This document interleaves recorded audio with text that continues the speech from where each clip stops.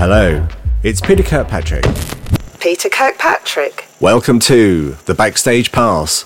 The Backstage Pass on Airway.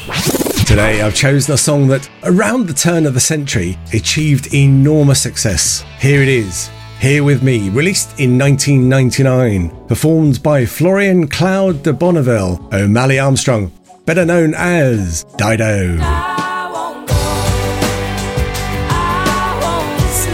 The story of this song begins in North London, in a bohemian household where Dido grew up with her brother Rollo. Her father was a literary agent and her mother was a poet. Musically gifted, at the age of 10, this young girl was already proficient in several instruments. Music was her life, so she turned her life into music and became a melancholic young girl who wrote songs.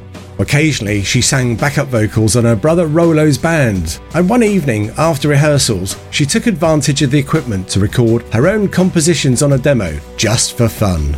Later, when Rollo started his own record label, he was on the lookout for new talent. During a scouting meeting, he played Here With Me, a song from his sister's demo, to his associates.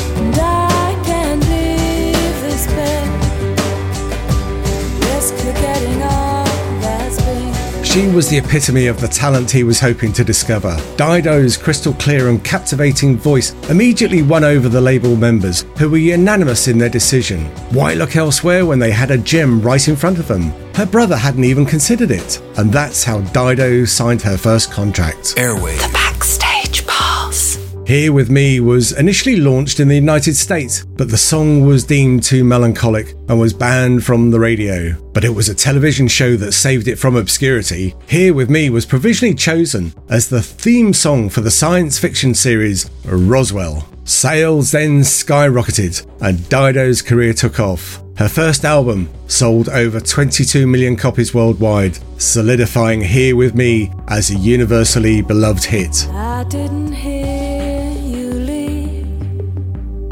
I wonder how am I still here? And I don't wanna move a thing. It might change.